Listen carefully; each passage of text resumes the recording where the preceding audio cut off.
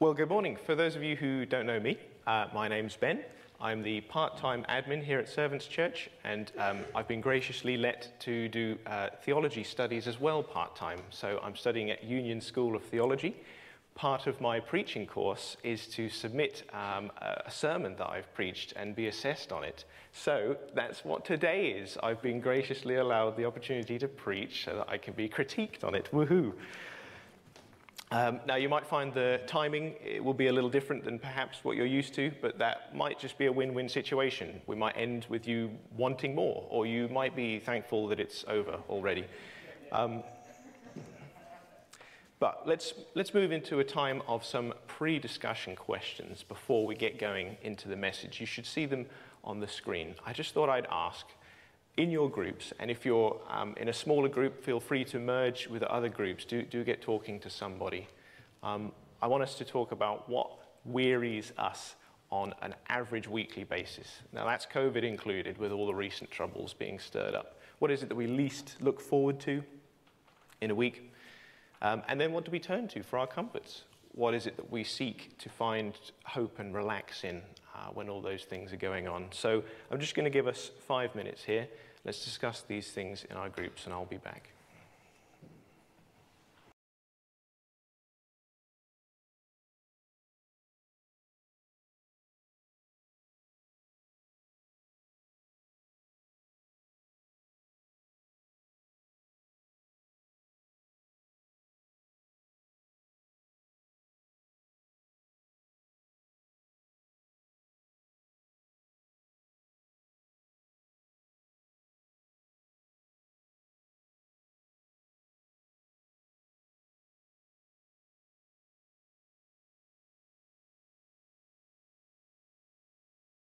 Well, I hope you had some time just there to start thinking about the kind of things that stress us out during the week and beyond.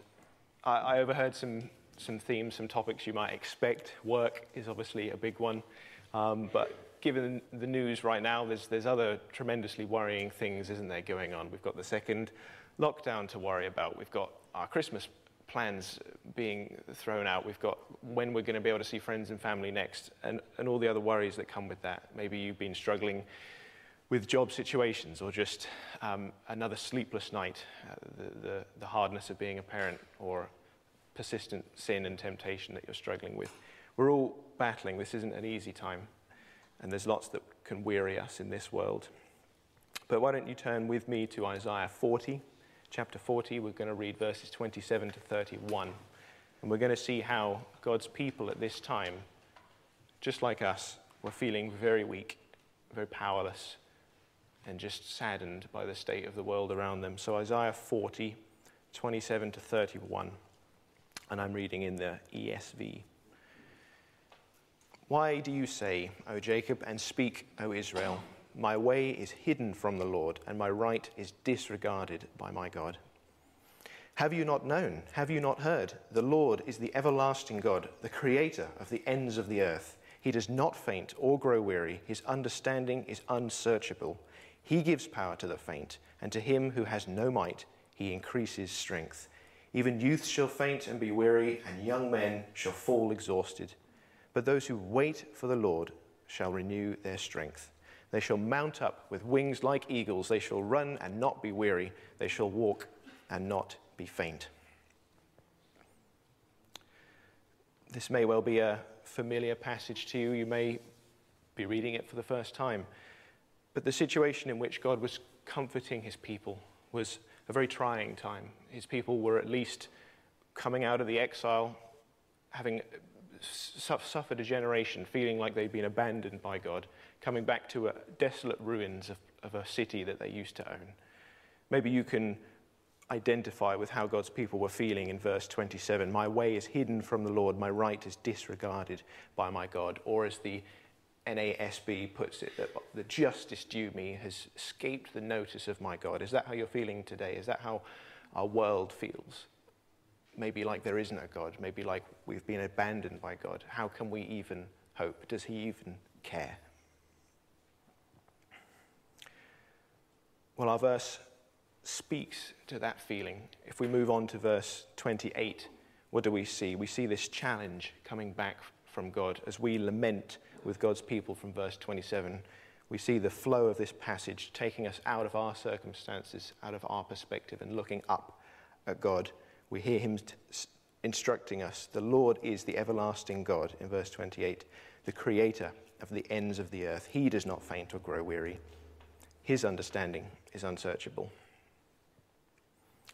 It's a powerful verse there, and really it's a summary statement, a conclusion of everything that chapter 40 has been on about so far. And I encourage you to go away today and read chapter 40 in its entirety, because it's a wonderful, poetic piece designed to comfort us. It is God describing his beauty, his majesty, his glory in a way that is uplifting to the soul. And we really just get the summary statement here that God is in charge, he's in control. We get this beautiful description of his character. He is the unweariable.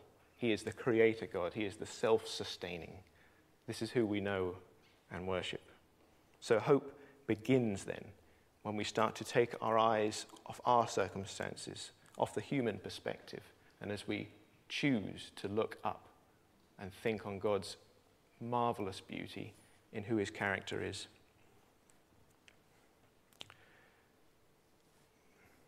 But hope only starts there.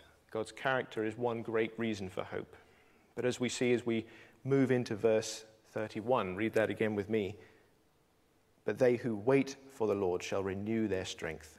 They shall mount up with wings like eagles. They shall run and not be weary. They shall walk and not be faint.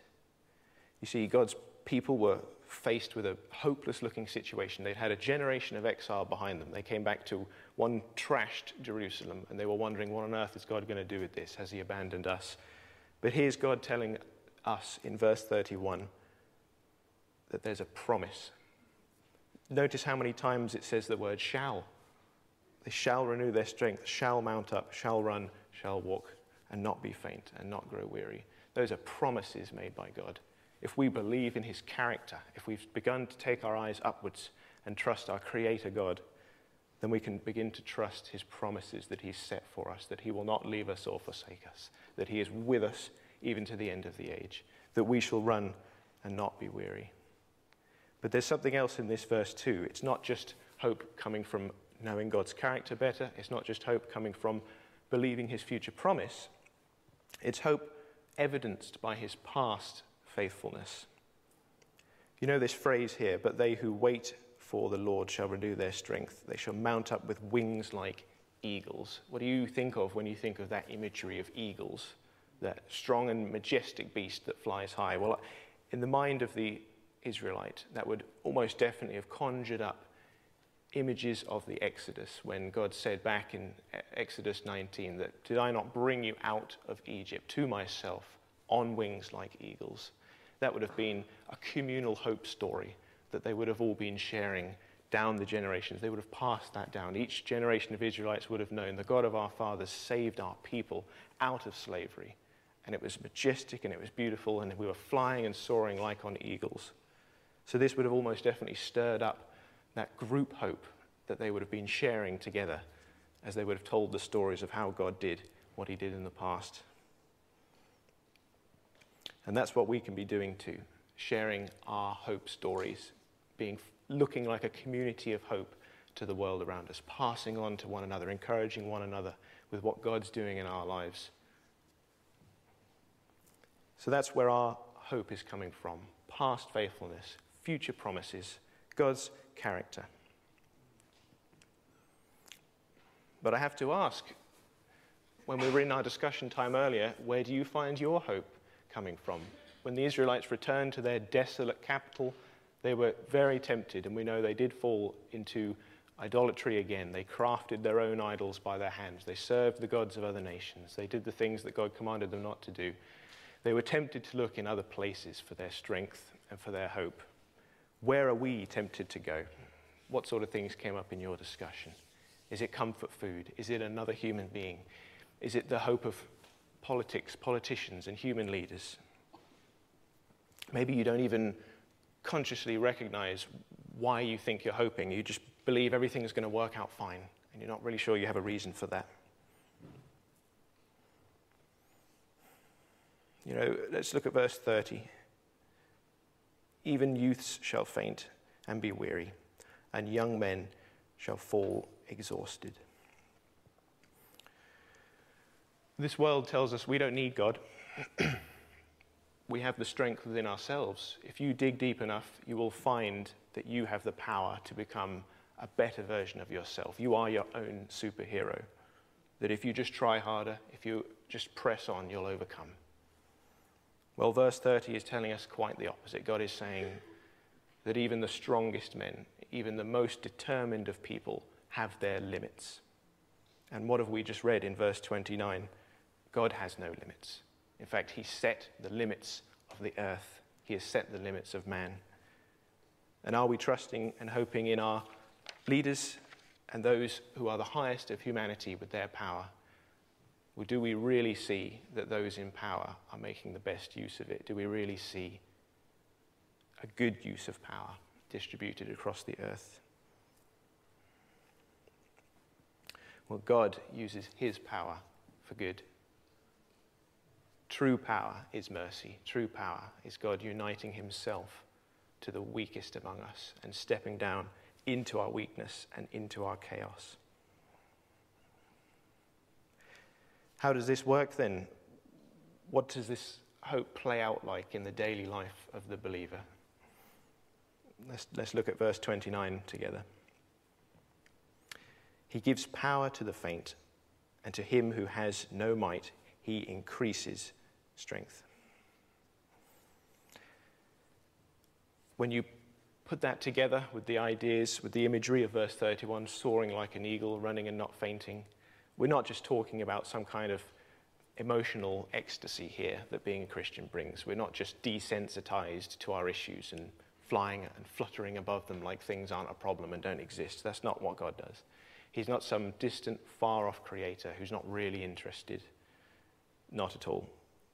We see in verse 29, he is the kind of God who shares his creative all power with us, lowly human beings. And that's really the essence of what it means to be a Christian. We believe, don't we, that the power of God has come to earth in the person of Jesus. And he died that weak-looking death on a cross. And from the human perspective, it looked like a failure. But as Jesus rose again and beat the powers of death, he is now with God and has all power, has subjected all creation under his feet.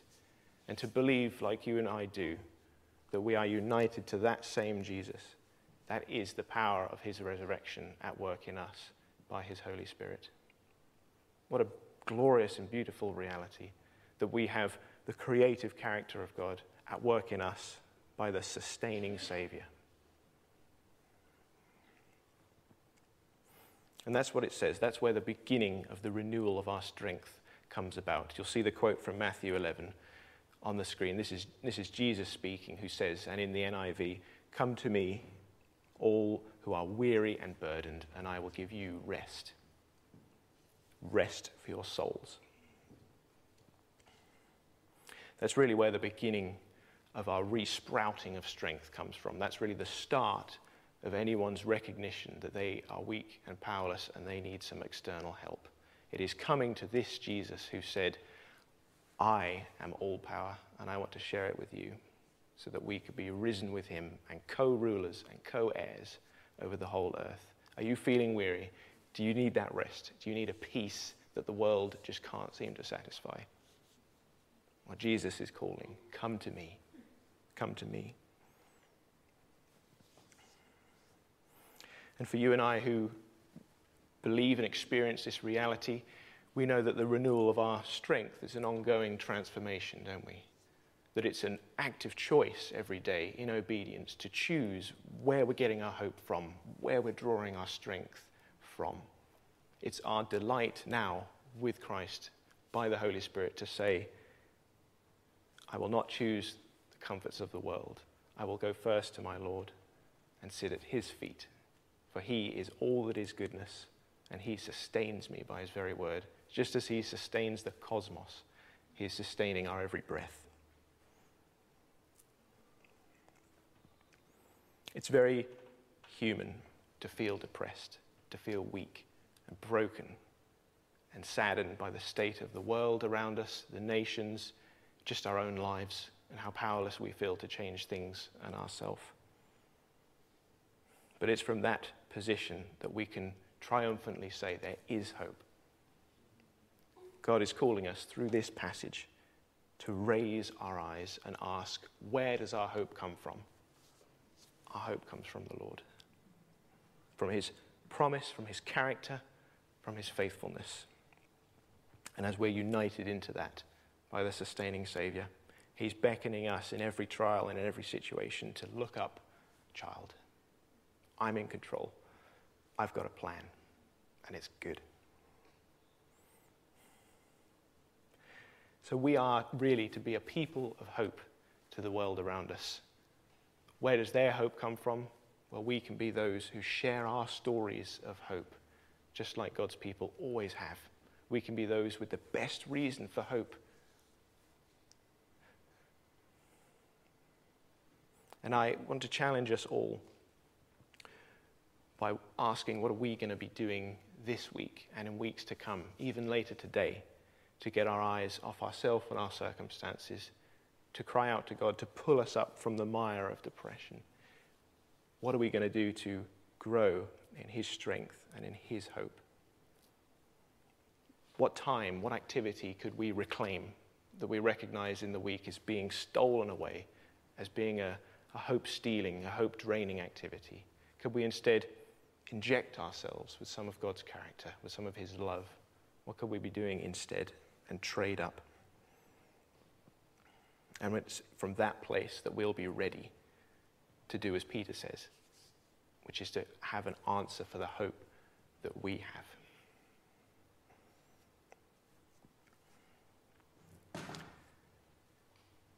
Well, you'll see the final discussion questions come up on the screen. I want us to think about some of these things. What is it that is our hope story? Maybe our testimony, yes, maybe something God's done recently in your life. Let's start sharing some of those things that really are our power and our joy. And then to start thinking of different and creative ways, we know how hard it can be, to get our eyes back on God in the average week.